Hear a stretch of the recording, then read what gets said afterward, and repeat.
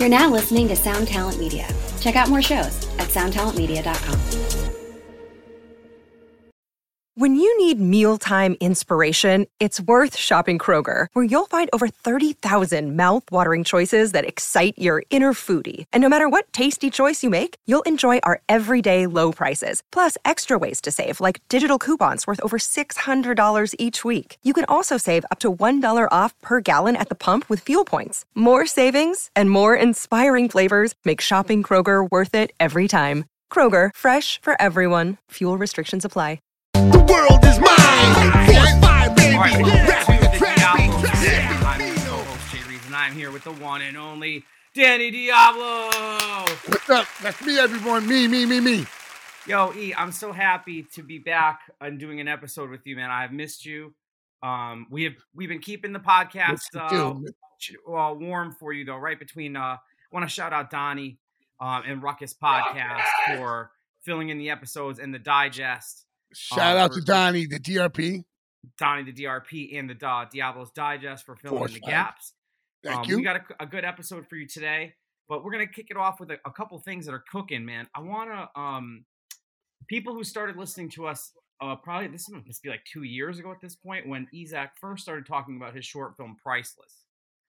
Yes. We had Real Wolf on, and it had just come off winning some great awards, a huge accolades, man. It won back 8 awards. It was 6 awards then. They won 8 awards since then. 8 awards. So we've now been on to 8 awards, dude. I was super proud of you then, and I had actually not gotten to see much of the film. You know, Real Wolf had only shown me a bunch of clips, but I'm happy to say that movie is now streaming on YouTube. Yes, it is. I've watched it a couple times. I made Viv watch it this weekend. She loved it. You know, we sent you a message about it. Yo, E, without giving, I got a couple questions. Can we want to talk about the movie a little bit? Please, let's go. Okay, so A, it was fucking awesome. I think the way that it was all shot was so sick, the acting and shit. So anybody who doesn't want to be spoiled, pause this, go watch, and then come back, because I got a question first. Oh shit. So in the beginning of the movie, right, when you're talking to that guy, you know what I'm gonna ask, right? Like what? That is it like it's like a test, right? Like break it down. Like when the twist at the end is that it's him. Listen, you know how people have their own ways to interpret it. The lyrics, when you do lyrics, and like, no, I thought it's this, and there was a name, but I'm gonna say what I thought. It's because So tell me a little bit what you thought. I guess that I really think about that dude was the devil also. Well, okay. Now the devil goes into people's. I think the devil goes into people's into forms of demons. Maybe the dude's a demon that works for the devil, or he sold his soul. He sold his soul. The devil went up to him and so get this. You know what I mean? Like maybe it worked some weird way like that. I don't know, bro. All I know is that Peter Green is the devil. Peter Green's amazing in it, but yo, you yourself very amazing in it too, and holding up against a guy like Peter Green, dude. That the acting is. I'm the main character. I'm the main character in the movie. How crazy is that? Viv is the first to always be like, "Oh, this has bad acting or whatever," but she was like, "This is so good." She really liked it. And then tell her, I said, "Thank you, man. Thank you." I will. So the way I interpreted it was this, right? Was like your character was walking somewhere, and then he was like a test was put in front of him, right? And then because you dissed that dude, your whole thing got like fucked up, kind of. I don't know if I interpreted that. I just think that like almost like some M. Night Shyamalan shit. Like he was always there in the beginning to get you. I guess he, first of all, who he is, he's always been there. So the guy knows everything you think about. So I think that was just him in another form. Okay. You don't think it was he was like testing the character to see like if you weren't going to be like rude to the guy at the homeless bum? You get what I'm saying? I think he was already on him because he knew what he did in the bar scene. Right? You understand? So it's like the prophecy. Remember, he goes, whenever you throw out when Viggo Mortensen tells homeboy, he goes, you remember you scared under the bed? You scared you because you thought that you saw someone? That was me. And he told me he knew what he was talking about. Yeah, he's always been watching. It was so good, man. Like I said too, the way that Real Wolf, like the cinematography, you know, and the way it's shot. Tom is a great director, producer. The crew that he has, Delaney is a DP, and Chino. these guys work together as a unit at Real Wolf Productions, and all of them are amazing people and great film guys. So I shout out to all to Tom, I love you, Delaney, I love you, and Chino, I love you. So those guys, and I've been working with those guys. I've been working with these guys. I went to Florida with them to work. They're doing the Kool G Rap documentary. So basically, I've been working with them. They did the Kool G Rap 38 Special and AZ's song for Kool G Rap's album. They did a video. I went and I worked with them on the production part with them. So I've been working with Real Wolf in the backgrounds and hooking him up as a production team. That's sick. And he's super cool. Yeah, super nice guy. Like super cool. Like I said, man, I was so excited because I had been wanting to see it. Thank you so much for watching it. And then it finally came out. So it was really exciting, man. What else has been going on, man? Shout out to Scam Dust. Today's his birthday. Happy birthday to my brother from Queens, from Spaghetti Park, from Corona, Queens, Spaghetti Park, Dominican Cuban. My brother, I created this animal as a monster. The one and only Scam Dust. We love you, Scam Dust. Amazing. Yeah, happy birthday, Scam Dust, man. Your Cuban brother. Yeah, I love that. So the other thing we were going to talk about too was outside of Priceless. You've been super busy doing a bunch of other shit. Want to plug some of the stuff you've been working on, man? I want to say that that I've been working with all the guys. I was on tour with the Nomads, with DRP, Insane Poetry, and Chucky Chuck. So they actually have a single drop. They dropped today a single, and they're doing I forgot the name of the video, but they have a video coming out next week also.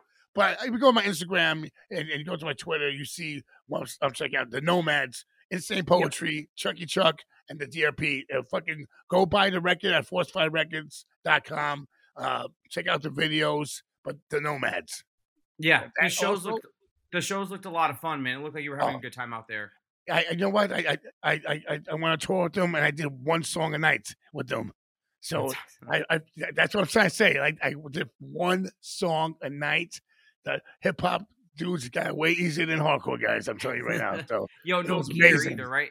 Nothing. Just go up there, bang out, sell merch, talk to people, and get away for 2 weeks. You know what I mean? It was amazing, and you meet new people. Shout out to Cody Manson from for the all those guys. Shout out to Scum. Shout out to all the guys at LSP Records. You mean, so that's it.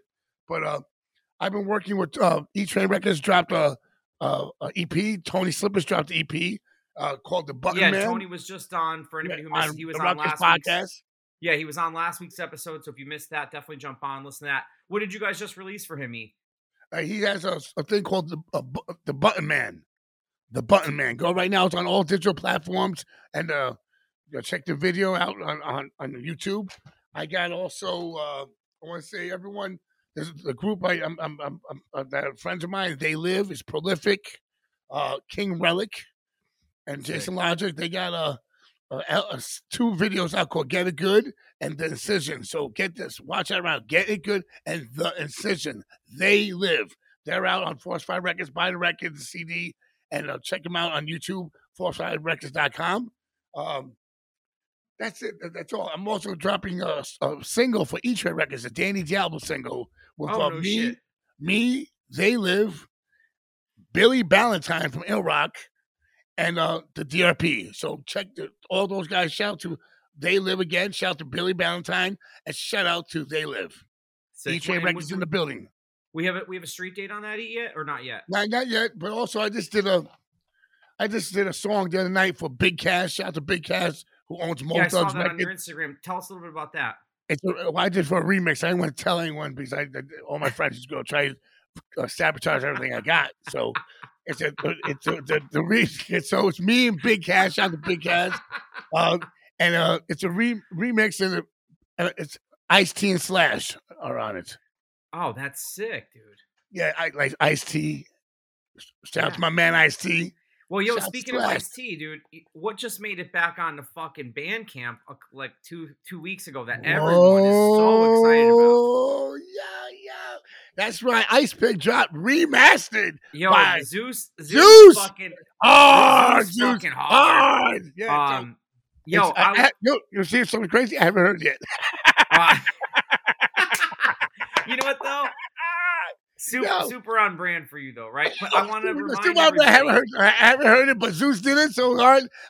Josh hit me up, and we got the vinyl's coming out, guys. So all you people who love that, vinyl's come out right now. Get the Ice Pick digitally remastered out right now on Bandcamp, and you're gonna see the thing right here. Boom, boom, well, shit. Also, I'm DJing the Milwaukee Metal Fest, the pre-party. Plug that quick too, because I saw that you posted a flyer. So you're gonna be doing what? Do you remember the date of that or no? Hold on, I got it right here. It's this is crazy, right? I'll do it. Well, for those who don't, for those who don't remember, let's just tell them. The Ice Pick album was you and Jasta, has features a shit ton of people. It's an amazing album. It looks like it has a shit ton of features. I can't remember, like how many seashells. It does. It has a lot. No, but only on one fucking song. Real Recognize Real. The other shit, the whole album is just me and Jasta. It's only one song with 12 guys on it. Yo, you can't think. It's like a gangbang of a hardcore girl in the hardcore scene. Ugly bitch, all ugly bitches, like 12 niggas on one ugly bitch. I'm just saying. You know what I mean? Oh my god! Slim Pickies out here, son. But you know that record. No, I'm sorry. That record has been out of print for a very long time. So I'm. From the listeners, I want to thank you and Jasta for getting that. Thank you. Listen, all right, check this out. I'll be the first one to buy a copy of the vinyl, man. That record. Yeah, listen, everyone right here. I want everyone, all my fans in here, please go to Jasta's page on Facebook. Go to Jamie Jasta's page all over the social media and say, "Yo, we want another Ice Pick record." Right? Yeah. We want another Ice Pick record. So it's Thursday, May 25th at what's the place called? The big place in fucking Milwaukee, you know. The Rave. It's at the Rave. So yeah. The people, everyone's gonna be there. It's gonna be Paul Bolstaff from Slayer, my nigga Kirk from Crowbar. Yo, I can't wait to see you, Kirk. Dino from Fear Factory. Yo, you're gonna have to remind him about Nostradamus. About the story. The story, Nostradamus. Phil from Violence. Tim Ripper Owens, and my boy Rob Dukes from Exodus. Yo, Rob, what's up, brother? All those people are cool guys. I can't wait to go to the pre-party. Milwaukee Metal Fest pre-party, Thursday, May 25th. Jasta and friends. And Jamie, thank you for putting me on to it. I got to play some hard shit. Obituary. I'm going to play some Hellhammer. Play you know how to get down. Shit. You know, I'm going to play some Discharge for the old punk rockers. But all the metal stuff, for the metal guys, you know how I'm going to go. I'm going to go with Biohazard, some Dokken. Yo, bring it back. You always Ludacris, Crumb Suckers. Hard. You always know how to bring the variety, man. And it's going to be Obituary. A good time, man, and you're also going to be filming the documentary while you're out there too, right? Or no? Which one? Aren't you doing the Milwaukee document, the Metal Fest documentary, and your own, or what? No, I'm doing I'm going to be a guest on Jamie's podcast. Oh, okay. I thought you were doing something else. And I'm also doing the guys from Real Wolf are also doing. Next year, documentary, after they finish the Coochie Rat documentary, they're going to do a 3-part documentary with Don Capria on me. I'm all over that. Yo, Danny Diablo. I want to talk about moving when we had The Office. We have chapters. Yeah, for Scarhead, for Goodness Glory, the Danny Diablo story. I love it, man. Well, yo, I just want to plug too that we just announced on Static Era a new signing, and there's a pre-order up for that right now. Yo, what's up with Tim VOD? What's up with Tim's? That just came out last week. I want to thank everybody. Let's plug it right now. What up, Tim? Yeah, plug. Tim's thing came out last week. Rolling Coffin. Thank you everybody who bought that. It's been streaming very well. This week we just announced Connecticut indie rock band. Yeah, I think you would love this shit. It's right in your alley of that kind of stuff. Cinema Stare. The vinyl pre-order's up right now. It comes out May 19th. This Saturday, doing something special for. Yep. Doing something special this Saturday. Tell everyone about this Saturday. Record stores, let's do it. That's right. This Saturday, if you're in the area, stop by the store. Record store day. That shit's gonna be lit. It's stressful, but it's gonna be fun. And then we have a bigger announcement too to announce later about the shop that I told you about earlier. That I'm excited for. They're gonna be doing some of the stuff there, but we'll talk about that after. I got also. I have something else to say. Yeah. That no one knows. You hear that? All right, you heard it first. I guess like this thing right here. Sick. We showed. Yep. We showed a copy of those. We got we got those from Mark. They look great, dude. We sold out of them at our store. This guys from Mark for Generation did this in since it's record store day, whatever on Saturday, right? So everyone go to DannyDiabloMerch.com and get the vinyl, color vinyl. There's gold, there's purple, there's purple lavender and yellow swirls. But this EP, get it at DannyDiabloMerch.com. Go to Generation Records, get a Cortex Records if you're in Europe, and go to Retribution 178 in Japan if you're in Japan. We have copies. We have copies. And tell them if you're in Connecticut, who has copies? We have copies on our store at Static Gear. I got two TVs over here with your face on, so I'm talking to you over here and over here. So it's crazy. That's why I'm like this, guy. So it's all everything. Also, I'm doing something I want to tell you. I said a Rutgers podcast, but I'm doing a thing called Supreme Force Syndicate. It's a rap group all together with punk rock, and I got who's involved with it is Big Lito. Big Lito. Oh, shout out Lito. Blizz from Juice, Insane Poetry, nice. Tony Slippers, King Relic, me, and that's it's like did they leave anyone out? I hope I didn't leave anyone out, but King Relic, Blizz from Juice, Insane Poetry, Tony Slippers, and Chucky Chuck from D-Gap, Chucky Chuck, all together like 7 of us, and it's gonna be hardcore and hip hop like a Wu-Tang. And I love that. Listen, like me and King Relic are doing all the production. We're working with a whole bunch of people. I got mad people send me dope beats, Stretch to send a whole bunch of stuff. But it's a super group, and we're gonna make how Wu-Tang with the W. We're gonna have a crazy $. It's all crazy, but it's gonna be a big merch. My merch game. It's mostly hip hop based, or no? Well, it's like if Scarhead was smart and had a real producer, one producer did something, we kept it on that one thing, like that. You understand what I'm talking about? But it's gonna be it's like we're already doing the artwork and stuff like that. King Relic and I were like, yo, we got this. I got a studio in the house. We're gonna put it out, but we're not just gonna do just straight up hip hop. It's gonna be like Onyx, MOP, Dope DOD, like early, hard shit, hard shit with guitars, almost like City Morgue, Suicide Boys. But we, I'm not trying to diss anyone out there. But shout out to MOP, shout out to Onyx. Those guys really influenced me. And Lil Fane's my man. I love those guys. I love City Morgue. I love City Morgue. Suicide Boys too. I love that shit too. But we're going to be a problem. We're going to be a big problem because we have some dope MCs, and I know what to do. I'm going to be the guy who put shit together. I might do a hook here and in the background. Yeah. I'll let the rappers rap and the breakers break. You know what I mean? And I'm going to have people. I'm going to be like, sick. But I'm the fucking brain of this. I'm the puppet master. You're the puppet master. But we're doing hard stuff, but we're also going to do stuff to be on the radio. And it's something to get people like back into music and be like, I like what you're saying is more like a more focused, more focused project and more about like I see these guys that people are like, coming up to me, OG. I'm like, what the fuck people say? I like, I mean, like I ain't that old, you know what I'm saying? But I am. I'm rapping against dudes who are 25 years old. 18, you know what I mean? Like I'll do like I said, I know my lane, got my lane. I do the thug core stuff.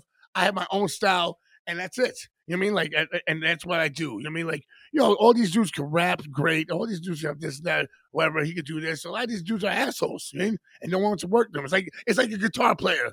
It's like when you go, I told you, like when I go to Sam Ash and I got to pick up fucking guitar strings for Zach or Manny Pasta, and I'm like, hey, can I get this song? So I'm looking at the list.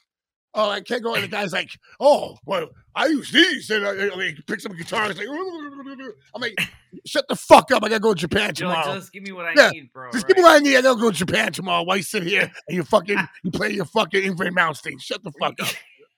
Right? I'm out of here. Yo, and it's like, sometimes I laugh because it's like, if those people only knew how much shit, like, dudes. Yeah, like, you know what I mean? It's sad. You know what I mean? Like, but I'm like, it's also sad when you meet these fucking girls, like at the strip club, they're jumping on you, and they're rubbing your dick, and the girl can sing and everything. Like, yeah, you can sing, but you suck your 8 cocks tonight. What are you gonna do? Right. Like, that will help you, but you gotta get the cock out of your mouth. You know? Like that's kind of shit. You're like, oh, yeah. But you don't say I'm talking about. There's a lot of talent out there. If it was all about having talent, that means every girl in the church, every girl in the church would be multi-millionaires singing, right? Beautiful voices. It's not about that. It's about being in the right place. We both know. You know what it is. Yeah, it's not even talent, man. It's sad. I make jokes to make you understand where I'm coming from. Right. You understand? Yeah. All right. I love strippers.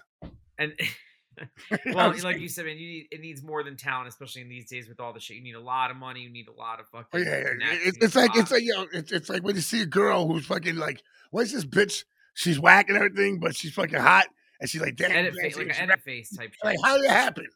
And you know how it happened. Some guys give me this bitch money, and you're like, yo, I wish they didn't give me money like that. You mean then that person cries they didn't make it, but you got fucking $40,000 to fucking do. You know what I mean? Like. Shouldn't even be here. You know what I mean? This is a weird world we live in. But you know what? If you make it and you're cool, I'm cool with you. That's what I'm saying. It's all good. Good. I do hard music. You know what I mean? I don't care what color you are. We do hard music for real people. You know what I'm saying? Yeah, real music for real people. Listen. If that's why I look at these girls that can rap, and I'm like, oh, that bitch she can rap so dope.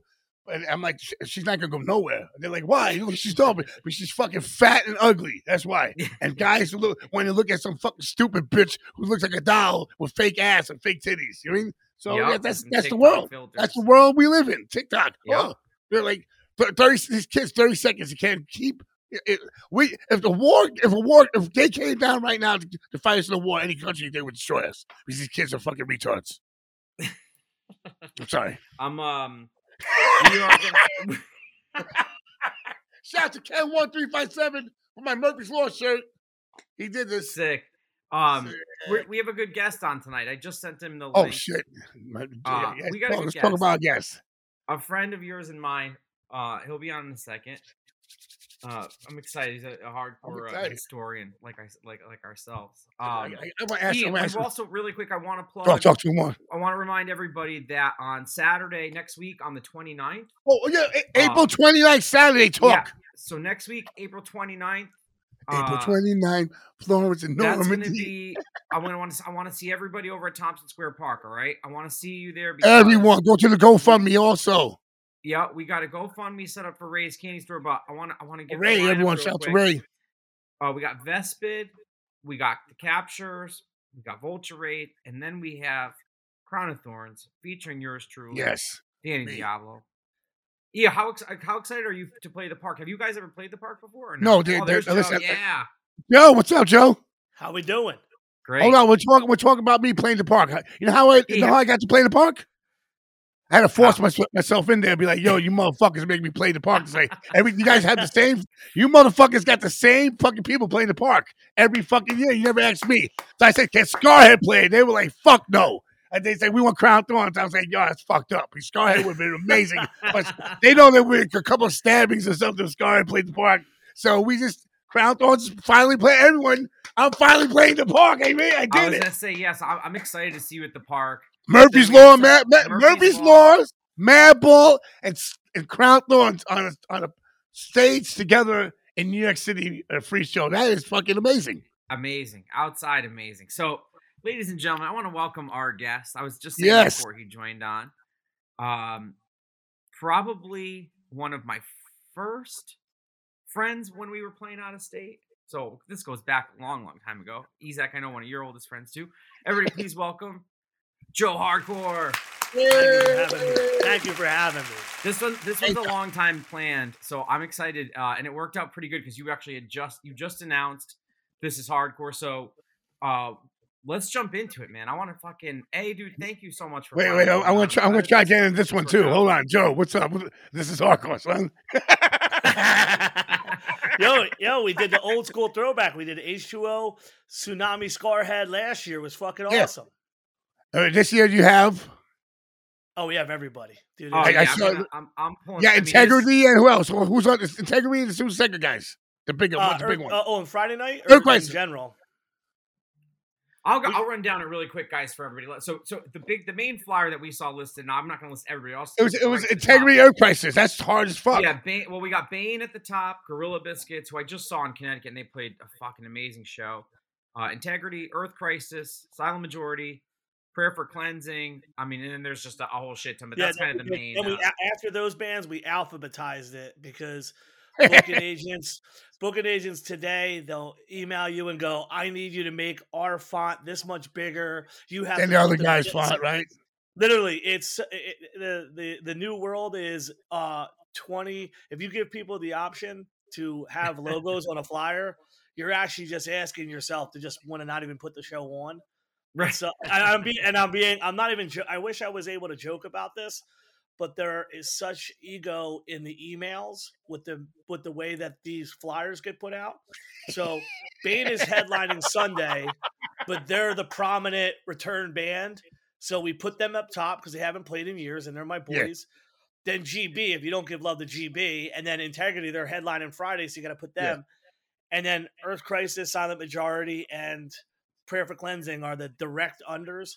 If I had sent that out in an email, like, "Hey, is everyone okay with it?" It would have taken me a week. They would happy. Right. There'd be a middleman talking to you all day. It's for a hardcore scene. Everyone puts on the public face of like, "Dude, we're so excited to play," and in emails are like, "Why are we smaller on the lineup? Why did they use the old logo?" It's so crazy to do this. So we use one font, and then after the main bands, even the main bands, we didn't use their logos just so we'd have to have that logo argument, and then we alphabetize everybody. So it's super funny on these comments. People are like, "Why'd you put this band so low?" It's because it's the alphabet, bitch. Like, right.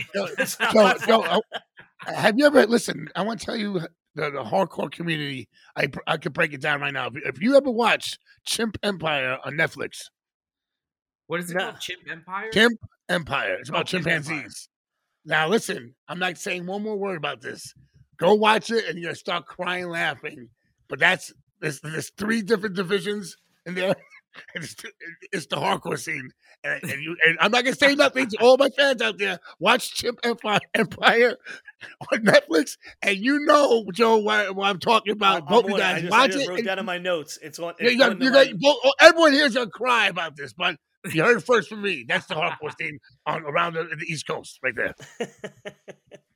I love it. So everybody, welcome, Joe. We were just jumping into the hardcore thing. So, Joe, let's talk a little bit about this hardcore before we get a little bit backwards. Dude, I gotta ask you, as just someone who, as an outsider who does not book shows or fest or whatever, how much fucking prep do you? This goes like you're planning next year right now. I'm guessing, right? You always have to, because you have bands that couldn't make it, and so they'll say, "Hey, this ain't gonna work this year." So then you do the thing where you write their name down, and you hope that next year their feelings are the same and they want to come back. And what the hardest thing about it was, during the pandemic, we had a cold start to get the fest back and going. And so usually we're rolling right from one fest into the next one. And I definitely would say that you're never, if you do this the right way, there shouldn't be a day where you're not putting something into next year. Right. Yeah. That's awesome, man. Yeah. Like I said, man, logistically, when I look at this, I'm just like, oh my God, I booked Me and E's show a couple months ago, and that was like 5 bands, and I had a heart attack. I can't imagine 3 days spread across this. How important is it to have like a team, Joe? Because obviously I know that you've been doing this for a really long time. Like, how important is it for you to have people that you can depend on in the organizational aspect of it too? Not just, obviously, I know you going into the booking, but dude, the day-to-day, making sure all this shit happens. How important is that in something like this? It's incalculable. If you don't have people behind you and people that are willing to contradict you and people are willing to take a separate view, real quick, the way that I do this and have been working off it forever is an Excel sheet. And there's like an Excel sheet for the schedule, set times, payment schedule, the money. And I get hyper focused through ADHD to the point where I'm just staring at shit. So I had to eventually start saying, hey, can you take a look at this? Can you double check this? So this year, rolling in from last year, we brought Eric Walk, who plays in a bunch of bands, Off the Tracks, Freight Train. He's actual accountant. So when I started doing the math, I'm like, can you give me a second look? Like make sure my break evens are right. Bob Wilson, who, Bob, you just played FYA. I raised him up to be the amazing promoter that he is, and he's his own man now. He has such great insight and opinions. And like, if I'm there was a band, I won't leave the names, who their agent hit me up and they said, hey, we want this much money. And I was like, God damn, that's a lot of money. When I hit Bob and Greg, I'm like, can you believe these motherfuckers? Like, that's a steal. Get them. I'm like, yeah, I got a steal for once. No one's killing me. Fuck yeah. It's super important to have people like Greg Falchetto, who was at the Mongoloids. He's in Hold My Own. Greg. He's doing the 2 GB shows in New Jersey. Like, again, he grew up being a roadie for Shout at Rome and doing shows in New Jersey. It's so important to have a second and third opinion and different eyes. And then because I get like locked into my own things. You have to fight off ego. You have to say what's better for the fest is not always going to be what's great for Joe Hardcore. And if it was Joe Hardcore Fest, I mean, I've put the craziest stuff I could put together, but I still slide in the maximum penalties. I still slide in the New York hardcore stuff that I grew up on and want to see celebrated. But this is a business. It's a business, Joe, and you gotta be smart about it. You've always been smart, but the best thing that I know about you, Joe, is the hardest thing that people don't have that you have is very important that you bring is crowd control. You have to be able to control, but it's not like the old days where the scene physically did itself. Especially at the level of this hardcore, there's people who come. I always say that this hardcore is like the high stage for the young moshers, and there's kids who their local show is a 1 foot little stage or no stage. So like they don't act a certain way. Now with the Sound and Fury videos from last year, the new thing is the kids don't stage dive; they stand in the front of the crowd and they punch the kids and they run on each other. Church. Tsunami at the church. This kid got on stage, like the stage dive, he started punching the crowd, and I just mopped him. Like, Mom, you're gonna punch someone, I'm gonna punch you. Like, you gotta get it too, and it's in love. I'm not like beating on a kid, but like that's the way you gotta do it sometimes, because the side of the coin the kid don't see is we have an EMT on site. Do you know how many kids will walk off this hardcore in crutches? People get hurt, and I had to tell John from Vane before he was even in Vane. He's a young kid, hard mosher. I'm like, dude, you're like at like college NCAA level moshing, and these kids never mosh like this. Like, you're gonna kill somebody. Well, he's like kicking kids in the back of the neck, and I'm like, Jesus Christ. I'm like, wait till the last band. This is the third band on the second night. Let's calm down a bit, but it's out of respect for not wanting people to not have fun, but also wanting people to be able to return. What people get hurt, teeth get kicked in, right? Well, that's a big part of it. But also, like, we're very lucky that for all the like. I don't like the liberties taken, but these kids take shit that we wouldn't take in 20 years ago, and you guys wouldn't have. Yeah. You guys wouldn't have taken in the late 80s and early 90s. Yeah, no one would be putting their hands on you the way these kids are doing it, and you have to culturally just say this is how they play. As long as you don't see any retaliation, it's good. But at the end of the day, I'm responsible for booking the bands and making sure that all the pieces come together. But my time in hardcore, I do see things sometimes present before it happens, because you see the guy getting hothead, the finger pointing, and next thing you know, like I grew up in these things, so I can see it coming. And from the stage vantage, I'm like, all right, this kid's going to be an issue. And dude, we so seldomly kick people out for the size and the chaos that comes, and I'm actually proud of that. And I appreciate you for saying crowd control, because we spend a lot of money for the Eagles security to be on site, but it's still us that run the show and keep everything safe. But they're on point too. They talk to you. When you talk to them, they understand. You know what I mean? They actually, they're not, like the dudes in New York City back in the day. The bouncers, some of these clubs will just punch the kid right in the fucking face, or like the guy in the band. He's like, I seen it happen. So it's what you guys had to learn by tough love. These kids are a lot softer, and they come from different means, so you kind of have to. There's also the element of the internet where everybody's trying to make a highlight reel. Everybody wants to be able to be viral the following weekend. Yeah. Like there's that kid from Texas. So true. The kid from Texas wears a FUBU jersey and he just does dickhead shit. Like the kid who I kicked out at FYA, he's from Sweden. I smacked him in the face because I told him during Saves the Day, I said, don't jump on Chris. Do not grab. Chris is small. He doesn't want people. These kids grab you by the back of the neck. And Chris is a small kid. He's my friend. I'm like, dude, just don't grab him. And he starts grabbing him. And I literally drug him off stage and smacked him. I said, you got to stop doing this. I told him ahead of time, don't grab this guy. You're like 6'3". This guy's small. And then he gets on stage, tries to climb the PA. And I don't know if you saw it, J&E, but I saw. Wait. Yeah, you were there. And I stood up and I pointed at him, like, get the fuck down. Because they don't understand at the level they're jumping from, someone can actually get a neck broken. Oh, right. And then what are you going to do? Roger broke his back at Coney Island High at a show, and someone just like this bent over, not waiting for it. Boom! Someone jumped his back and it broke his back. So I'm saying that it's easy, especially for older guys. Listen, think about it. Like you walk, you're older right now, and you sneeze, your back is out. Some little guy, some fucking 500 guy jumps on your back while he's singing, fucking a song. It's over. Yeah, so true. Go ahead, Joe. I was gonna reiterate, like the thing that people don't see is the end result, and I get it. Yeah. Dude, I've done really retarded, fun, crazy shit throughout all of my 20s and into my 30s, and now that I'm hitting my mid 40s, I'm like, hey, let's be let's continue this, let's keep it going, let's make it fun for them. Right. But also, I see the end result 2 steps before they see it. Like, you're gonna jump, you're gonna break your leg really bad, and you're from fucking Sweden. What are you gonna do? Get on a fucking plane with a leg broke? So it's like, hey, calm the fuck down. But I genuinely love the enthusiasm, and I love the kids that come from travel from. I mean, think about the idea of knowing people from Sweden because of some dumb shows we're into. It's a surreal idea. It is wild how that our music brings so many people, especially too like Joe. What year did this hardcore start? 2006.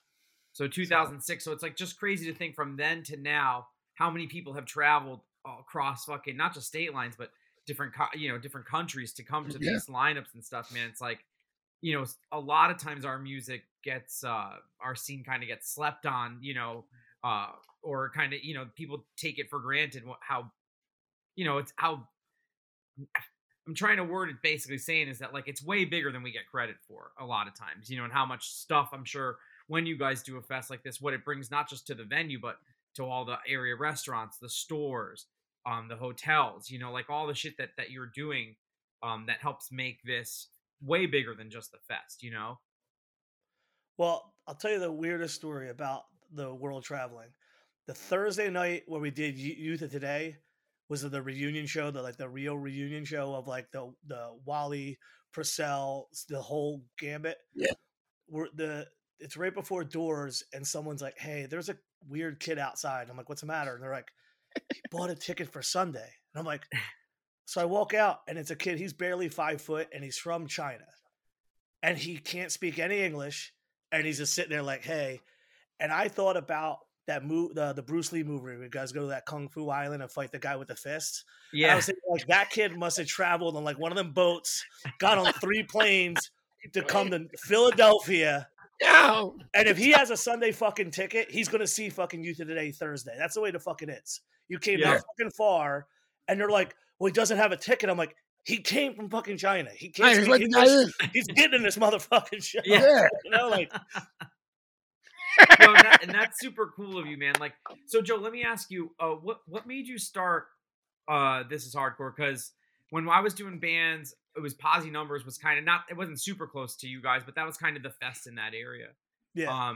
That died off. What made you start this? Like, I mean, it's a huge thing to take on. And then again, to have it be successful so many years, what made you initially start this? Was it, and you already been booking shows for as long as I known you. So, why start a fest? Like, what made you want to do that? Confluence of two separate things. In 2004, Hellfest played in New Jersey.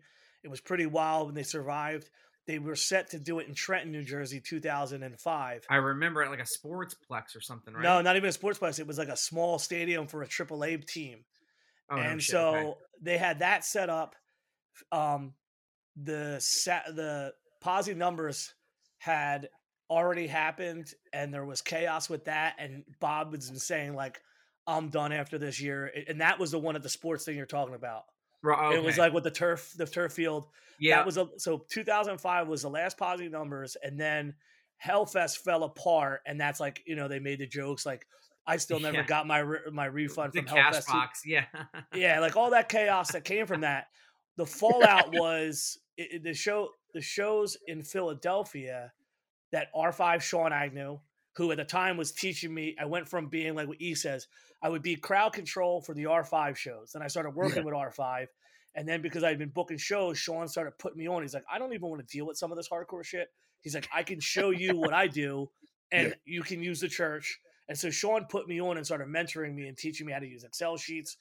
And like, this is how I do it. This is how, and like really kind of gave me like the 102, 103, like, this is the better way to promote. He put you on. And not only that, he's one of the coolest DIY promoters still to this day. I mean, the stories about him are legendary, but to be put on at the time, it was incredible. So Friday, Saturday, and Sunday, the Philly hardcore shows were insane because we got the fallout, like the nuclear fallout. All the bands ran to Philadelphia. So Friday night was a show at the church, and it was Turmoil Coalesce. All else failed. It was sold out. It was almost 100 degrees inside. It was disgusting. That's a crazy lineup, yeah. That same night, Bounce of Souls and Lifetime headline Troc sold out completely. Fuck. That Saturday was 108 Champion and a bunch of bands early at the church, and then the nighttime show was 108 Lifetime that Saturday at the venue called the Starlight Ballroom. When I was standing out there, we were doing security. We did security at the church show. We went over the whole squad, went over the Starlight Ballroom, and I saw a massive line in 9th Street, which is like right on the outside of Chinatown, close to the Electric Factory. Yeah. And I was sitting there going, who the fuck would come to August? August in Philadelphia is the shittiest weather. It's muggy because of the small streets. The blacktop radiates heat. The concrete radiates heat. The brick radiates heat. It's a sweltering mass. And I saw this line, and I said, Sean, we should just do our own fucking fest next year. And he's like, you want to do a hardcore fest? I'll help you. And then so we ran Security 108 and Lifetime, and it was the hottest, wildest show. It was fucking nuts. And even though they had played, that was part of like the big reunion for Hellfest was to do 108 in Lifetime. So it was insane. And then that was the holy fuck. We have a venue big enough. We have people that'll actually travel to Philly. Let's just fucking do it. And the rest was the following year. I was on tour in Europe and I always have notepads. I do have digital notes, but I always handwrite shit. I'll just scribble names and write dumb tags. And it's just like my way my brain goes, and I'll jot ideas down. And I was writing things out, just like, what bands could I know if I call they're going to play? And it all came from writing down in the notebook and then showing Sean, and Sean being like, what do you want to call it? And I was like, I don't know. I'm thinking like, This Is Hardcore. And he starts laughing at me. I'm like, what do you mean? He's like, that's a Pulp record? I'm like, I don't know anything about that, man. Yeah. So like, it was kind of like we got sunned and clowned on a little bit on the internet because people are like, oh yeah, it's a Pulp record. I don't know. I just thought it like, I'm not great with naming shit. So it makes sense to me, Yeah, I know it does. So, and like, I'm lucky that all these years later, we still are the place that people want to come to for these kind of things. Yeah, no, man, that's awesome. So this year, it's happening on August 4th, 5th, and 6th. It's at Underground Arts in Franklin Music Hall. So how does that work, Joe? Is it like in two? Because I hate to say it, man. I've only made it out to one, and it was super early on. No, last year, I am planning. I know, dude, it sucks. I'm the worst. I am going to try to make it out, though. I want to maybe do a table next year or a sponsor. I saw that you were looking for sponsors still. So if people are looking for sponsors, definitely get in touch with Joe if you're still looking for stuff. Joe, how does it work? So is it at 2 venues? Is that how it goes? We started a 2-venue situation. First, it was Starlight Ballroom. The capacity was only 1,200 persons. The first 2 to 3 years, we were doing pretty well, but we weren't packing it. And 2009, this is really interesting, is back when MySpace was still the predominant social media, we made a post the festival. Hey, what changes should we make for the fest? And like 4 people were like, stop making it the weekend after college starts. I ain't never been to college. Me neither. I know middle of August is hot time and concrete. You know what I mean? Like, I don't know. And then so in my head, I'm going, I thought motherfuckers go back to school in September. So like, I didn't know middle of August people go back to college. So by shifting the weekend 1 week earlier, we had our first weekends of sellouts. So 2009, we sold out at the door. 2010 and 11, we sold out way in advance. And the lineups got better because we sold out those rooms. And then we got an invitation through friends to go and talk to Brian Dilworth, who's now passed away. He became like Sean and I were split parties. Sean Agnew, through R5 Productions, basically showed me and gave me the blueprints. Like, here's how you do a hardcore show. Now here's how you run a hardcore fest. Here's how you do it. And then when I said I want to go to the Electric Factory, he is part owner of the Union Transfer, which comes into play with your question. So when we moved the festival to the Electric Factory, because we were selling out the tickets within 24 hours, and then people were getting bummed, and I got to be like, fuck you, fuck your fest. I can't believe I can't go. It's like, oh, fuck you, man. Like, what the fuck are you talking? Like, what do you want me to do? You know? So we go to the next venue. We bring it to the next venue, and we decided to add a Thursday, and that's where we put it Union Transfer because Sean is part owner. He got us in that room. Actually, E did his Crown of Thorns reunion 2012. He came off a fucking flight in Europe, and he had Justice from Trapped Under Ice. He came with me driving with us. And he drove with them from New York to the Philly show. He brought Justice from Trapped Under Ice for the first time. I didn't even know the kid, but he's a good kid. He's a good, shout to Justice, bro. He's a good guy. Was that when he was doing the band with Dijon? Is that what it was? No, he did Eberfest, and they did Eberfest. We did Eberfest. I got one thing to say about Joe. Listen, Joe always pays, and he pays more than he should. You have 2 things to look at life. If you pay people fairly, they can say whatever they want about you, but they can never say being ripped off. Yes, I have a slew of friends who are band members. Danny from Biohazard is one of the coolest dudes in the world. I asked the Biohazard booking agent for years, and the numbers were so high. And as a promoter, you have 2 options. You go to your friend, you go, hey, what can we do on the side? And then the band guy's like, fuck, I want to get paid. I don't want to fucking do the side thing, but they don't want to lose the friendship. In lieu of doing that, if your booking agent wants more money than I could pay, I just don't book you. So one day I got an email from Danny. Hey, dude, like, is there a problem with us? We know we've never played. So I sent him years of all the booking agent basically asking for crazy money. And he's like, dude, you could just go to me. That's the fucked up part. Sometimes you don't get the band if you want to pay and play the game. And there's people like Isaac who, when I got locked up, my mom called everybody in hardcore and he right away said, yeah, I'll do a benefit show for you. I love this story. Can we tell this story really quick for those who don't know? Listen. I want to tell you something about Joe Hardcore. Like, in our worlds, at one point, our worlds were with 2 different teams. It was this in real life right now. I'm talking about. I was always been cool with Joe, no matter what. We as friends, as 2 dudes from Queens and from Philly, which has a lot of similarities. You know what I mean? Like, and when you bump into someone, you know that person is the same cut for the same cloth or you or he isn't, and we knew that we connected, and it's been love ever since we met each other. Like, we're boys, and always when we do business, we make jokes and shit and all like that. Like, that we know about all, and it's fucked up jokes, but the reality, we start laughing.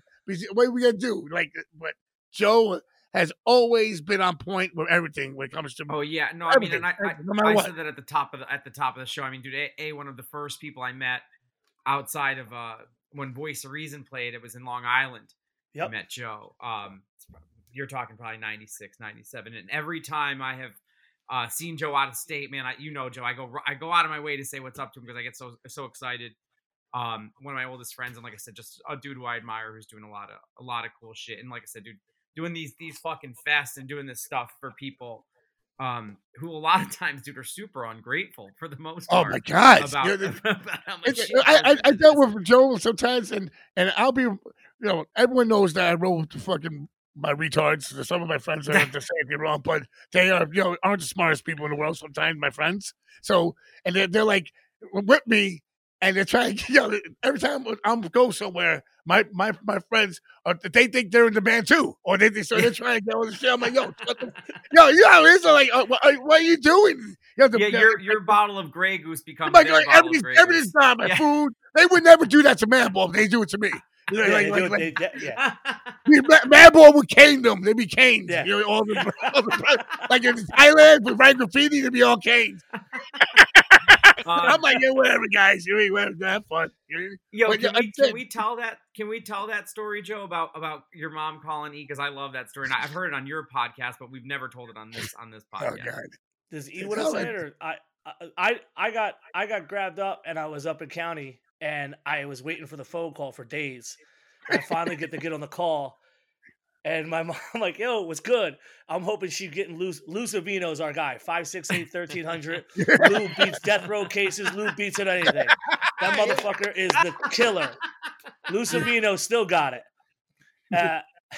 So I'm hoping Stinky Lou's going to take the case. And I was like, as long as Lou's got us, we're going to beat this case. And the first thing she says, don't worry, Isak's going to do it better. And I'm on the gimmick like, you're locked up. When people understand, when you're locked up in any county, it's horrible. No matter what, because Rikers Island, the Tombs, no matter when you're locked up, you're gonna bump into people that, especially at the age when you're young, shit is crazy. And you're in Philly, Queens. I'm gonna bump into people I have beef with all the time. So whenever I get locked, when I used to get locked up, I'll be but here it goes. And I'll be here for 2 weeks. 2 weeks, I'm in here. It's on now, but I didn't even know Joe's mother called that the number. I told her that it was just insane. But I was like, yeah, I got this. I'll do it. Yeah, she just went down I have an affinity for writing shit down because, especially this is pre-digital, and I didn't have a cell phone until 2007. So all my tour contacts, all my booking contacts were alphabetized in a book, so I can make phone calls. This is even back in the late 90s. The dialer things, like we picked that up, and that's how I booked tours. That's how we would go and do things. So it was just a proxy of just carrying that habit on. Just say, here's the contact here. When I toured, that book came with me because, what if you got a flat tire somewhere? You're gonna say, hey, you know somebody? Yeah, of course. Yeah. So by proxy of that, she called E, and then my mom's like, yo, I got Isak to do the benefit show. And I'm like, yo, that's great, but what the fuck? What's up with Lou? Do we got Lou? Like, oh yeah, we got Lou. And I'm like, I got Lou. That's great, man. And then, so what was the lineup for that show, Joe? The very first year, and this is back to what E's talking about, like good friends and people. Without Scott Vogel co-signing, shout out Vogel, man. Wait a second, Scott Vogel, I love you. I went to Vogel and I said, hey man, we're trying to do this fest. Posse number's not Posse number's not going to be a thing. We're trying to do something. And he's like, yeah, as long as we're not in Europe, we'll do it. And so we had already not gotten the Gorilla Biscuits return tour in 2006. They already had their thing settled. So we got kind of lucky that we were the weekend before it. I'm like, oh, it's this weekend. And Scott's like, great, we're not in Europe. We'll fly to Boston and we'll do a Philly show. We'll just do 2 shows, easy. Having the weight of telling people I got Terror in 2006 was all it took. Yeah. And then what we did was we just popped on we did a Friday. We, even from the first year, we did Friday, Saturday, Sunday. And Blacklisted at the time, obviously they grew up with us. They're the local dudes. Early on, they were like, we're fucking done. I put out that record on Stillborn, remember? You did? Oh, my God. Oh, my God. They were big at one point. They were a big band. Dude, so before they were on Death Wish, we got them. I got because through Joe and Bob. That's how I knew about all those bands. I was so excited to have them on board. So they said we're going to break up. And then remember. Then they're like, nah, son, we're not breaking up. But they ended up being the Sunday headliner. And just having the kind of people behind us to have that weekend. Now, granted, the room was packed, but it wasn't sold out packed. And just having that one time behind us was able to roll into the next year. And that speaks volumes. I know you said about ungratefulness. The thing about this thing, and this is going to sound either like I'm a fucking psychopath or that I'm just a naive, but everything that I have, this behind me, my house, is because of hardcore. Not because I don't go to work and I get paid from Hardcore Records.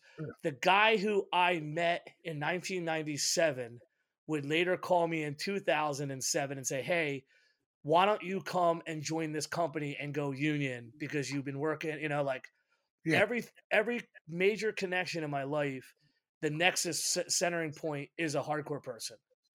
And, not just me being straight edge since I was 19, not just me being from a poor neighborhood in Philadelphia, but traveling the world. Every good thing that has happened to me, the burgeoning initial point is hardcore punk. So if I got to do a weekend a year where we bring out some of the coolest bands, we show new kids these old bands and put these new bands on before they're the big bands. And then I love to give back to the scene. I mean, it's a great thing when the show sells out and you've got extra money.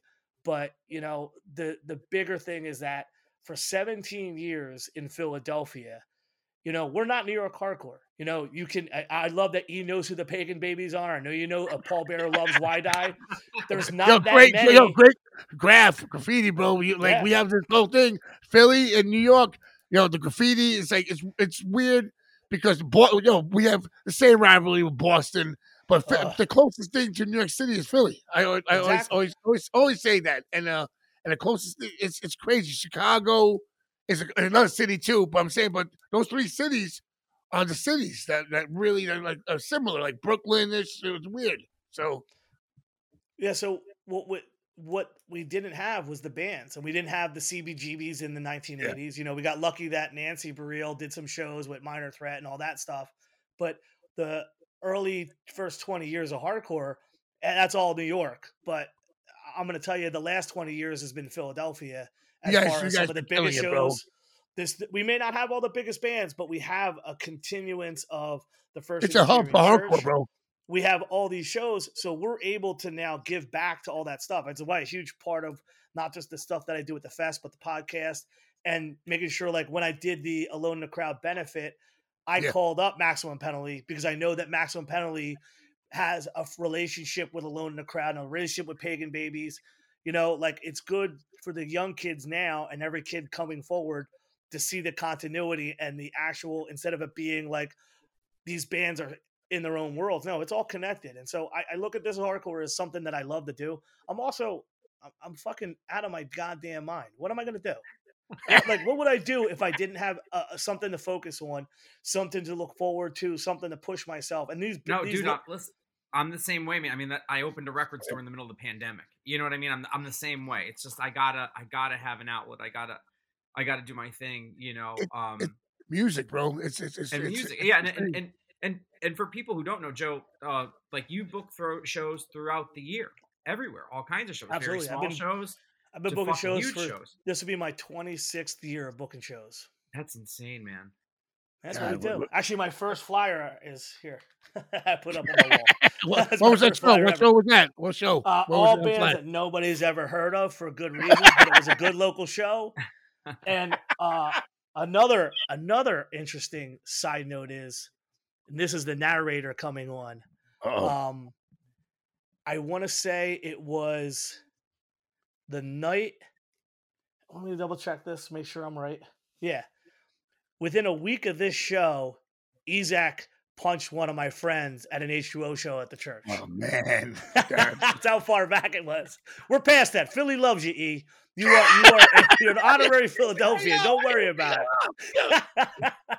I want to tell you some crazy shit. Listen, another thing that about both of you guys, there's not that many cool people, but people that are honest. No matter what, both you guys, if I ask you a question, you're honestly going to tell me how you really feel, and if it's going to work. You won't sugarcoat it. Joe, you know that. A lot of these people, think they're still what they're doing, and the world keeps evolving. Bands, they like for me having my own label and doing all different stuff. You know, Joe also. I mean, you do your own fest too, because you do your Diablo's fest too. But listen, what I gotta do is go fucking get a partner up with someone like Joe to make fucking shit come fucking to do it really, because I can get all these fucking acts, but I'm just saying Joe also has another. It's like people has another part of his mind that he's a graffiti kid. He's a street kid. So my thing before hardcore, before that, is graffiti and street life. You know what I mean? Then I got into the hardcore music, but hardcore is my scene. You know what I mean? No matter all the rap and shit like that, hardcore is my. When people say I'm a hardcore kid, you can say punk rock. People say punk rock. I like punk. Give props to punk rock. Loves Exploited, GBH, Ramones, fucking, you know, whatever. But, you know, I'm a hardcore kid. You know, we used to beat up the punk rockers. You mean? I'm just people get mad at me for saying that. I say the best thing I ever had in punk rock was a guitar player from Sam Ash came out and he could play guitar, have a pedal, and was produced better, became hardcore. But I'm just saying that in my world, as old, like I'm trying as old as I am. Now, how old I am? I had to dye my fucking eyebrows and my fucking beard today for this fucking thing. That's how old I am. So I'm just trying to tell you right now, for dudes at our age, I know what's going on. It's a young man's sport. You know what I mean? And then I look at dudes who reinvent themselves in their like Everlast and stuff like that, and I'm like, it's all about how you treat people. And doing good music, and also just like open your heart. You can't regress. You know, you can't, but you gotta progress. I mean, it's like you gotta be like go change with the times. You can't. There's certain things we can't say. And now having a podcast, I understand. You know, I might make jokes here and there, but you can't tell your political views and all that. You'll lose everything, bro. So no, because you know, sometimes I say I think this, but I keep my mouth shut. All you have to do is treat people like how you want to be treated. That's how I say. Well, that's what I was going to say. Like, that's it. You got to be cool to me. You can't be a dick. Can't be. No, and I'm always honest with everybody because that's how I want them to be with me, right? And it's like I always hope that when I'm talking to people that they're giving me the feedback. You know, like I said, dude, I'm always available. I'm always here to help my friends. I want all of us to succeed, man. I think that there is enough. And that's the problem with some things. Like we have friends. Sometimes some of our friends we don't get like think that when we blow up or something. If I blow up, I'm gonna leave them. And I'm like, I brought my friends. Listen, if I would have not take my friends on tour, not take the bands that didn't bring you people, not to take the rappers that didn't sell records, my roadies, I would have a $1 million house right now somewhere. Yeah. But then again, if I didn't do cocaine, I would have $1 million house also. You understand? So you understand what I'm talking about? So yeah, I lived life. You know what I mean? And like, listen, you learn from your mistakes, and you understand when you get older. My goal is just to make money to live, sit back, enjoy life, and I want to die with my grandkids next to me. You know what I'm saying? Like, my great grandkids playing around. And like, I tell them, hey, lower the music or something like that. But I want to die in my sleep. I don't want to get killed at a fucking an Nazi Front show or something like that. You know what I mean? That's all. Damn. I want to, before we start winding down, Joe, I wanted to ask Joe a question was, you know, Joe, a lot of times younger bands and kids always are asking me like, yo, how do I get on whatever, this person's, you know, radar, or this person's radar, whatever. Like, you know, for somebody like you, and you mentioned FYA, like for our younger listeners, dude, if somebody wants to get on Joe Hardcore's radar for an opening show or whatever, like, what are you looking for in a band? You know, like say an out-of-state band. Obviously, I know in town what you need, but say an out-of-state band, what are you looking for in that? Is it, because I know that you're not a dude who's looking at like, oh, social numbers or this or that. Like, what are you looking for, man? Because you've always been so good about putting on bands, dude, like, and helping people. You know, I just know that just from how many friends of ours you've helped. So if you could just like, what do you look for, and what's something of how could a band approach you to get on your radar? The hardest thing about it being a new band who wants to play out of state now is, and again, it goes back to an earlier comment where I said that the current state of affairs is that the bands allow their booking agents too much control. I used to be able to go ahead and I would book a band, let's say a Madball, and I would give Madball's booking agent, here's your offer, here's your guarantee, we're going to make this happen. And then they left me the fuck alone, and I got to put a bill on without the influence and input or direct, here are the bands that we think you should have as your openers. And so, booking my first show in 1997, not having the ability to do the touring stuff right away, you had to learn how to mix things up. And like you said, like early on, I was traveling and I got to like link up with Anthony Ray's, so we got to know who Overthrow was. So these people like Overthrow are coming from Long Island to the middle of the fucking hood to play a show with 25 to Life with a bunch of bands that are from like either the Pinelands in New Jersey. We did Buried Alive in the middle of the hood in 1998 off a demo because I was writing Scott about Despair. They broke up, and I did Buried Alive when I was 18 years old. By figuring out you have to have a good local, not at the beginning of the show, but sometimes second or third up in the bill, so people stay and come, was always good. But a lot of the thing now, and it's not social media numbers. People who are looking at social media numbers are fucking goofballs. And a lot of the bands that have high numbers pay for them early. The thing you have to do is if you're a band that aesthetically fits a show, or you can bring something to the table in a sense of like, oh, I'm going to put this band on here and it's going to be cool. I did that for this band from Long Island called Incendiary in 2008, 9, and then 10. And now they're on top of the fucking world. Yeah. And I always felt bad because they're like, yo, we want to check. Like Brennan had other bands. He sent me this new band. I'm like, oh, this is cool. They played shows. They didn't do the big, oh my God, people are crazy, but they kept coming back. And I think a big thing is that a young band has to be able to play a show and not have everyone come suck their dick, which in the modern era of social media and videos, the thing is nobody wants to walk away not feeling like they hit a home run. And I got into touring and leaving Philadelphia as this place fucking sucks. I have my whole life to work. I want to go play some shit. I got lucky that when I was 19, Dysphoria took me on a full U.S. tour, and then that exposed me to so much stuff. So I was able to do these tours and able to. That's how I met you. Was I think Voice Reason played with Dysphoria, maybe, right? Because I was a roadie. I was a Dysphoria. I was a Dysphoria roadie, and I was 18 years old and went to Detroit. Yeah, and those guys were great. Yeah, and I almost got killed because I wanted to buy 12 hoodies, and they're like, "What are you doing?" And I'm like, "It's for my friends. Like, you've never played Philadelphia, like." And then Jeff was like, "No, it's cool. He's young. He's allowed to buy 12 hoodies for us, But that's the shit that we used to do, and that kind of exposed me. But you have to just get up. I don't care if you just close your fucking eyes or whatever you need to do. Get out there and play the fucking show. And then if I say to you, hey, we don't have something, it's not because I don't like your band. It's because I legitimately, back in the day, I could book one band and put 4 separate bands on there. Now there's shows where it's, hey, here are the 3 bands and we are going to allow you to put an opener. But we want you to email us 10 openers and then we'll decide which one gets it. The control is no longer in my hands as much as it used to be. Now, that is when I'm dealing with booking agents. When we do our own shows, sometimes in the homebrew show, you can add more bands and you can take the chance. And I think that bands have to just take the chance of playing a small room and get their name out. And it is what it is. Like if your first thought is, I want to drive 4 hours, and if I pay $100 in gas, I need that back, and no one knows you, it's going to be harder for you than if you throw your ass into the wind, get in the car, and make it happen. It'll be easier.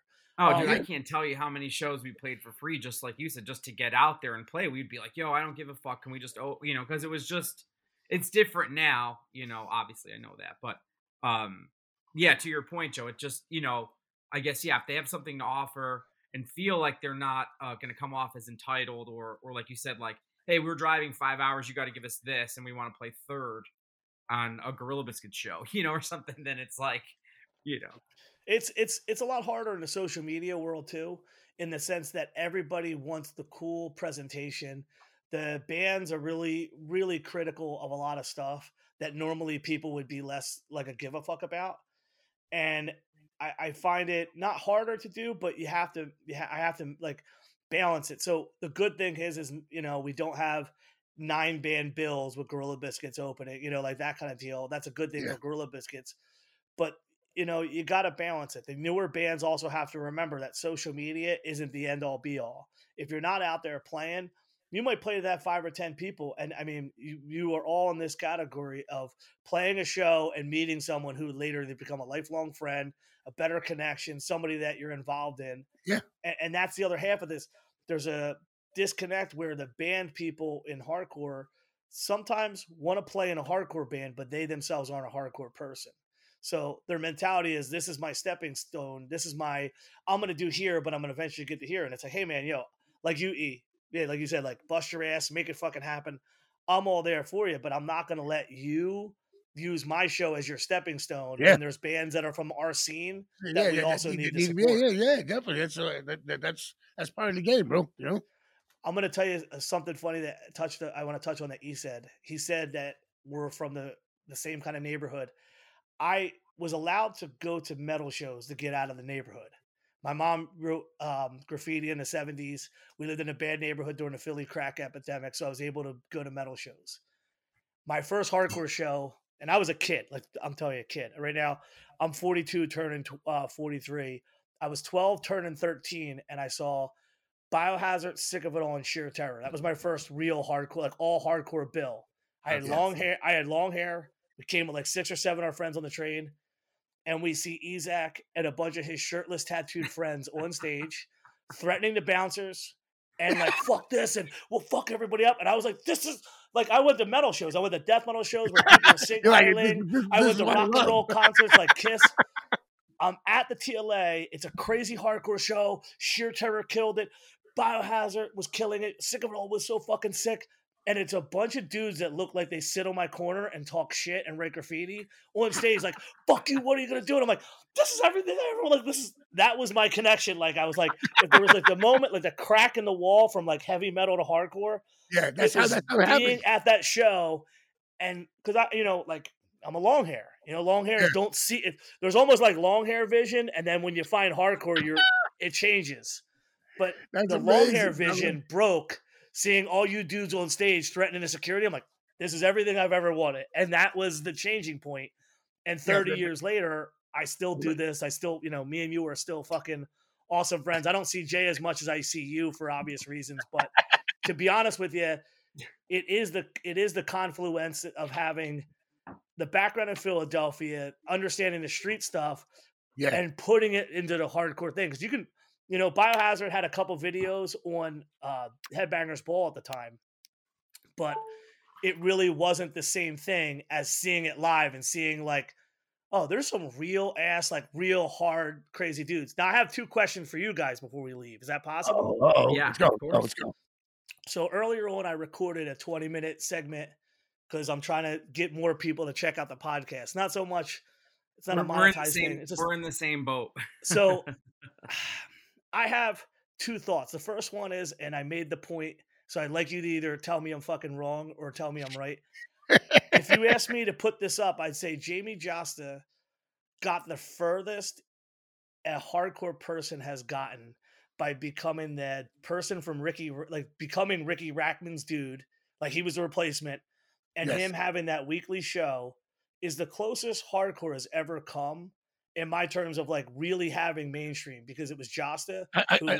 As much as he's a pain in the ass and won't come on my show, I herald all the things. He won't come on ours.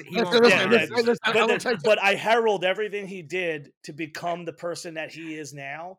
I think he is the furthest along. And I even use the example, and this goes into the second thing. Yes. The kids today right now are like, Coachella, Knock Loose and Scalplay. That's it. Hardcore is going to get huge. And my argument is, well, Murphy's Law toured with the Beastie Boys when the Beastie Boys were the biggest thing. I got something. So I'd like to hear your guys' points on both the Jasta thing and if you think hardcore is going to blow up because now that bitch is wearing. I know you love that girl, and I saw your post about the agnostic front shirt. I know your point of that. But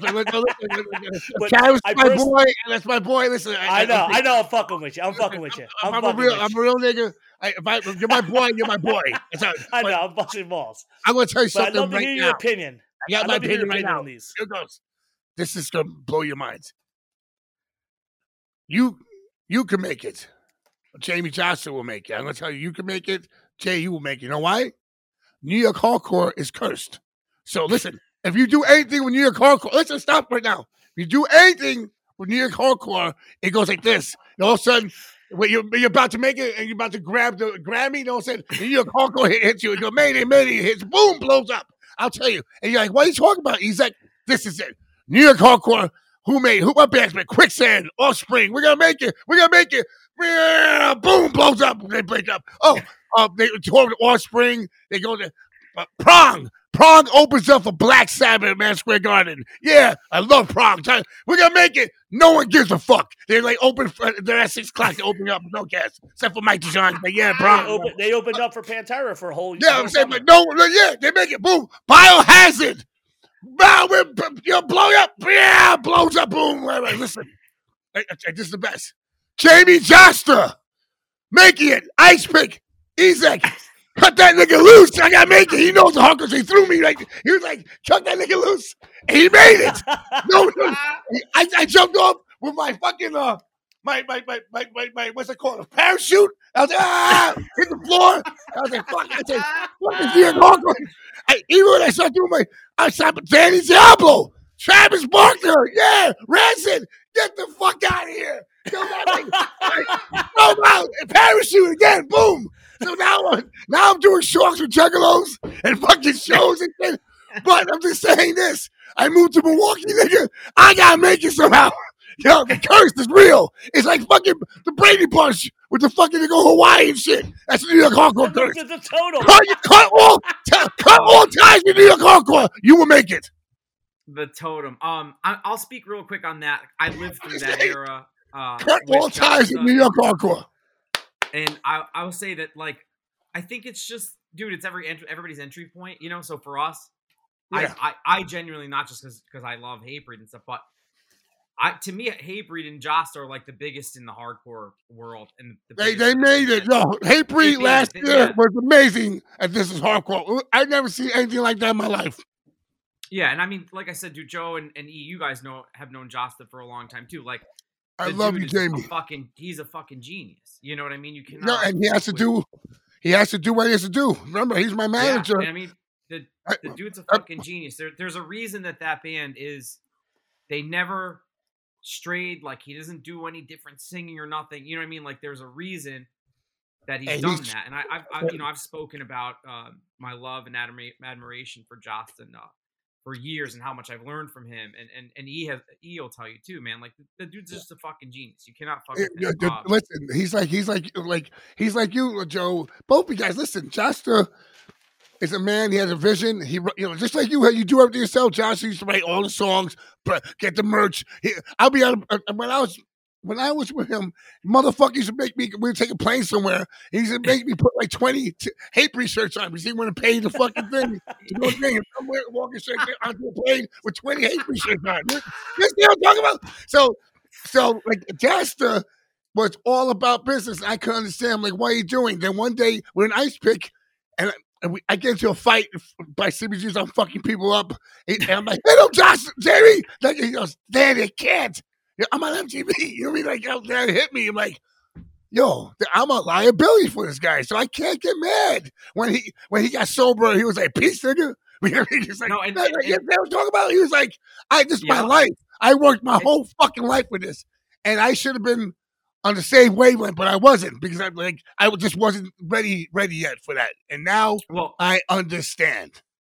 And going back to what Joe, what you said in the beginning, right? It's like everything you have built, even outside of just, your work, obviously, and stuff is from hardcore. It's like, that's how everything I have, dude, whether it's the hardcore store or the jobs I've worked or the clients I've worked. I can genuinely say, dude, that everything, my work ethic, everything I know how to do is because I have, for better or worse, dude, fallen in love with this hardcore music thing. I'm 44 years old and I still can't shake it. I still... I love it. I do this fucking podcast. I opened a store. I still do a label. It's part of you. It's part of me, man. And I love it because it keeps me in touch with, like one of my favorite things is that I get to do this with Ezak. Like, dude, if you would have told 16-year-old me that I get to do a fucking podcast with this guy, I can't, like, to me, this is just so much fun. I would run. Like run as far as I can.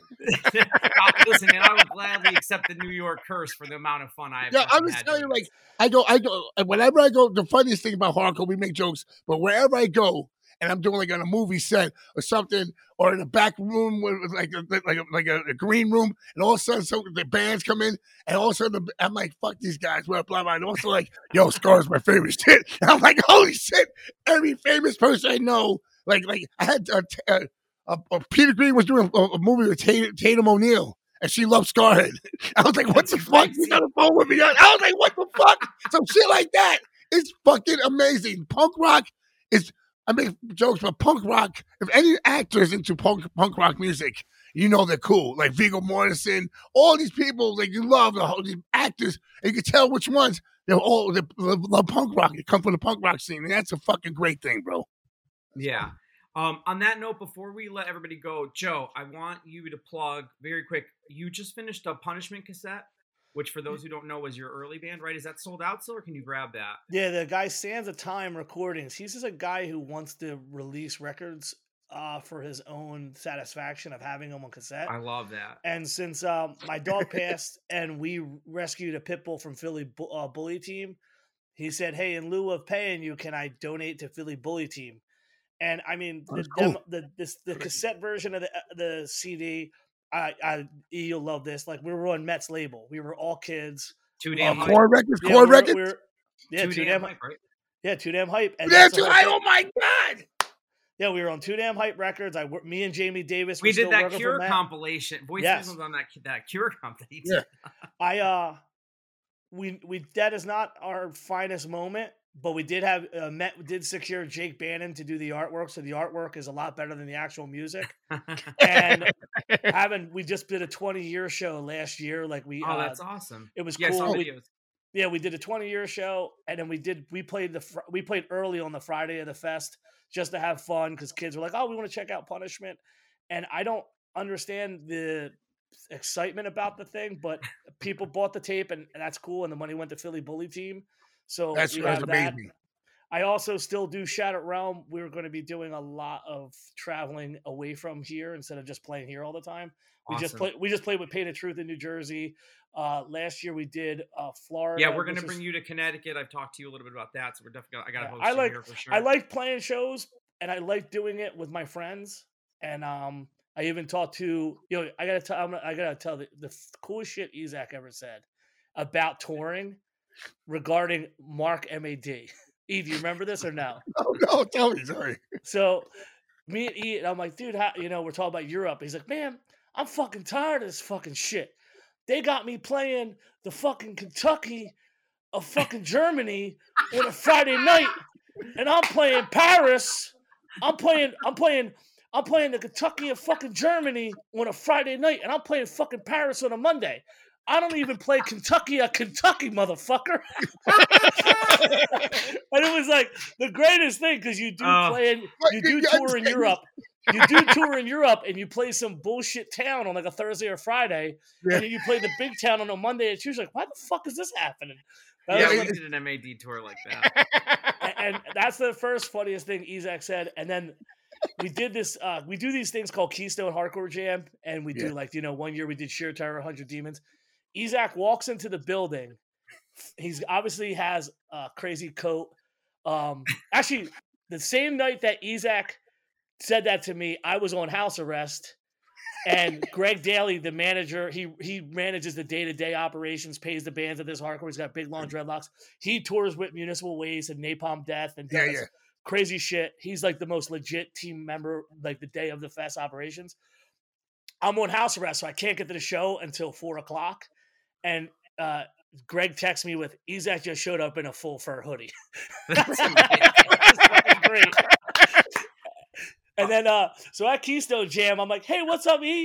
And he's like, hey. And he punches this kid directly in the face because he's wearing a screwdriver. And he's like, yo, Joe, he's got a screwdriver. And you're trying to argue. I'm like, nah, that's in game. That's fair. That's fair. You're like, like he just walks in the building. He's like, I don't even know why he's wearing it. But it was such an Isaac moment. Like, hey. And he went, boom, punched the guy. And it was so good because Isaac immediately is like, trying to argue why it's okay. I'm like, oh, yeah, it's okay. You're like, it's all good, man. Man, I love that. So dude, on that note, Joe, where can everybody keep up with you online? Where can we get tickets for This Is Hardcore? Let's plug that before we wrap up. If you're doing Instagram, it's the Joe Hardcore. Twitter, I'm on. You can just go Joe Hardcore. It's the same thing. This is hardcorefest.com and This Is Hardcore Fest at Instagram are the two easiest ways that you can contact any of the social medias for This Is Hardcore Fest. And then keep up with the Philly shows, right? There's a Philly HC shows. Yep. Yeah, we got Philly HC shows on Instagram and Twitter, and we got the PhillyHCshows.com. Still 100% DIY. Still 100% new kids. Philly Hardcore Shows isn't just Joe Hardcore. It's Bob Wilson. It's Alex Bradley. It's Ben Stuckey. It's Chris X. And it's everybody. I mean, dude, imagine doing a show, and you've done these hall shows where at the end of the night it's dirty. There's kids who pay to get in, and they stay and sweep up and clean, which to me just shows you that the kids that we're raising into this thing have real respect for what we're doing, and it's why it's going to continue.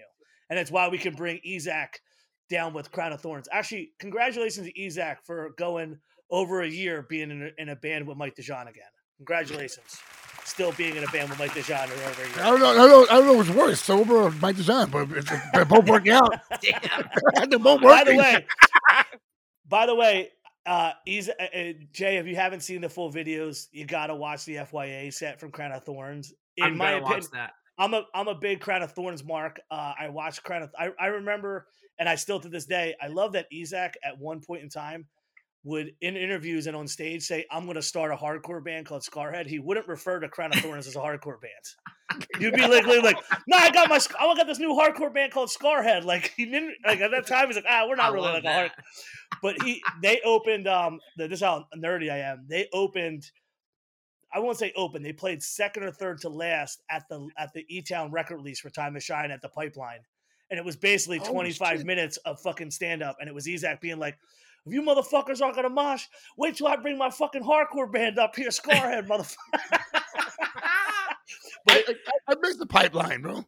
Yeah, dude, it was one of my favorite places to be. And I missed many days of school because the train would leave Newark and get to Trenton, and then we couldn't get to Philly in time to go to school. But that's that's why I ended up with a GED and I pour concrete for a living. Yeah, union made. Out of all, I mean, I've had Crown of Thorns play This Is Hardcore. I've never seen a response like FYA for Crown of Thorns. It was absolutely young kids. I've seen the clips were crazy. The young kids were absolutely 100% behind you, and it's because of the things that you mentioned earlier.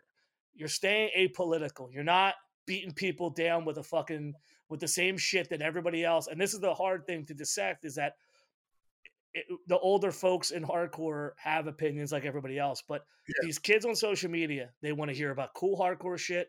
They want to support your band. They want to support your art. They want to get themselves excited about the culture. They don't want to be like fucking browbeaten about the politics side of things. And listen, the people that do it are not winning. They're losing contact with the young fan base because the kids have enough of it. So Ezak, for your age and for the friendships that you have done the best to just be like, I'm fucking Ezak and I'll say what the fuck I want. I'm crazy. A couple of times you said some shit. You're like, hey, I'm just playing around, and everybody takes you for your word. Yeah, and it's such a better relieving thing to read Ezak's social media than a lot of people who are your peers and people that I look up to over the last couple of years, because I'm getting tired of being told this and this. It's just too much. So congratulations on reading the room. And not it means the world to me. Like, I love my friends. I love my brothers. But we all have our own minds and our own people. But the thing is this: when I got to hardcore punk to get away that scene, it's because even metal is to get away from my parents. They would talk about politics. To get away from my mother and father, my father yelling, screaming, my mother. I get away from the adult thing. So I want to go away to CBGBs for 4 or 5 hours, 6 hours the most, and come back into reality. So those 5 hours, I want to be lost in bliss and fucking my friends and love and music. Be right there. And then you got to go home and listen to the bitch scene, crying, the rent's not paid, you're a piece of shit, fuck you, I know you fucking her, that's something like that, I don't hear this shit, the politics, Ronald Reagan and shit, fuck that, Jimmy Carter. I want to fucking just listen to hardcore. I mean, that's it. And listen to Suicide Tendency shit, that's it. Writing graffiti. So right now, the kids don't want to hear fucking about it, and the commodity and fucking the stocks and the fuck. Listen, man, kids want to hear about our history. They want to hear about the shows. They're like, man, that's like when we have guests on and older dudes, like they start to go off topic. And I'm like, dude, people just want to hear about the video. They want to know about the record. They want to know about the culture. They would rather hear an old story. They would rather hear an old story, or Ezek saying, hey, you know what? We all went down to Florida and ended up in these tattoo convention pictures. You ever see them pictures? Like when Rich Life's got 6 tattoos. No, I'm a nerd. You know, like when it comes to hardcore stuff, Outlaw Biker tattoos. Outlaw Biker tattoos. Yeah. You guys ended up all in this, and you gotta understand this. My mom and my family were very tied into biker shit. So early on, I'm looking at New York hardcore people in the tattoo magazines, like, oh shit. You know, like, that's crazy. But Fat Kevin, rest in peace. Rick, Tommy Conan, we all like people have that Narc, Madball, MQ. We're all in that, man. Back in the day, man. So it's just everything. All these cultures, all these scenes, cultures, whatever, tattooing, gang.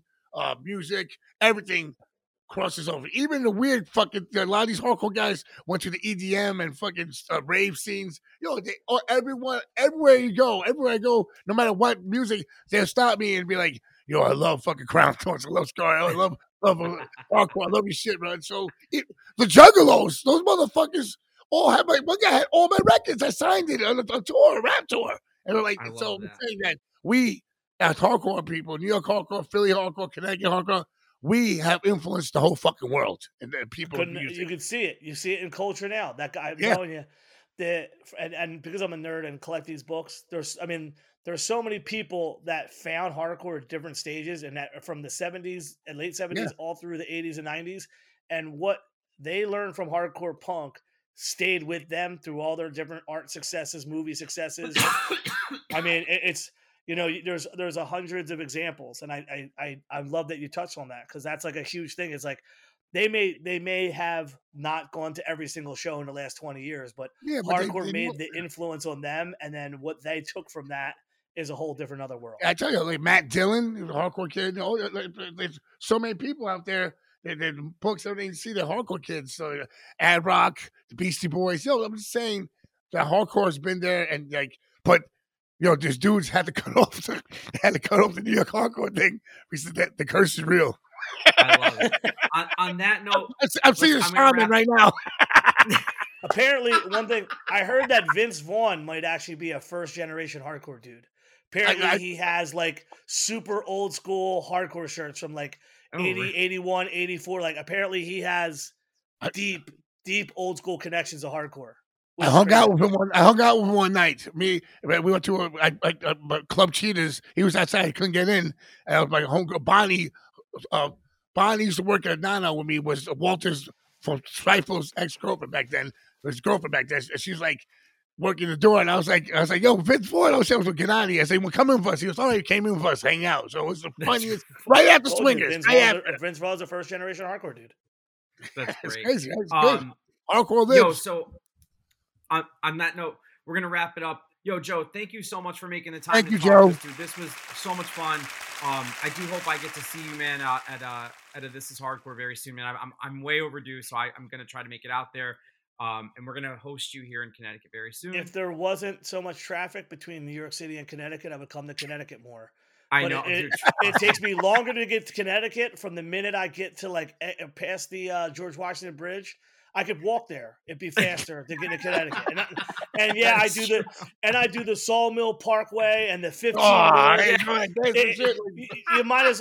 I'd be better off with the fucking Oregon Trail than trying to fucking get there. It's the hardest. It's so hard to get to Connecticut from Philadelphia. It's easy. And obviously, dude, both of you guys. I mean, Jay, I do. It's great that you said that. Like when I first started traveling, you and I became easy friends. Yeah, man. I love that. The cool thing is we don't have to see each other every day, and we pick up like we just saw each other yesterday. Always, man. I have so much love and respect for you, Joe. You know that. You can move to Philadelphia, and I call you my brother. You always know if you ever needed anything. And likewise, we've had some amazing, crazy conversations. We have had crazy conversations about immediately insane shit that's about to happen. We've had conversations as insane shit's happening.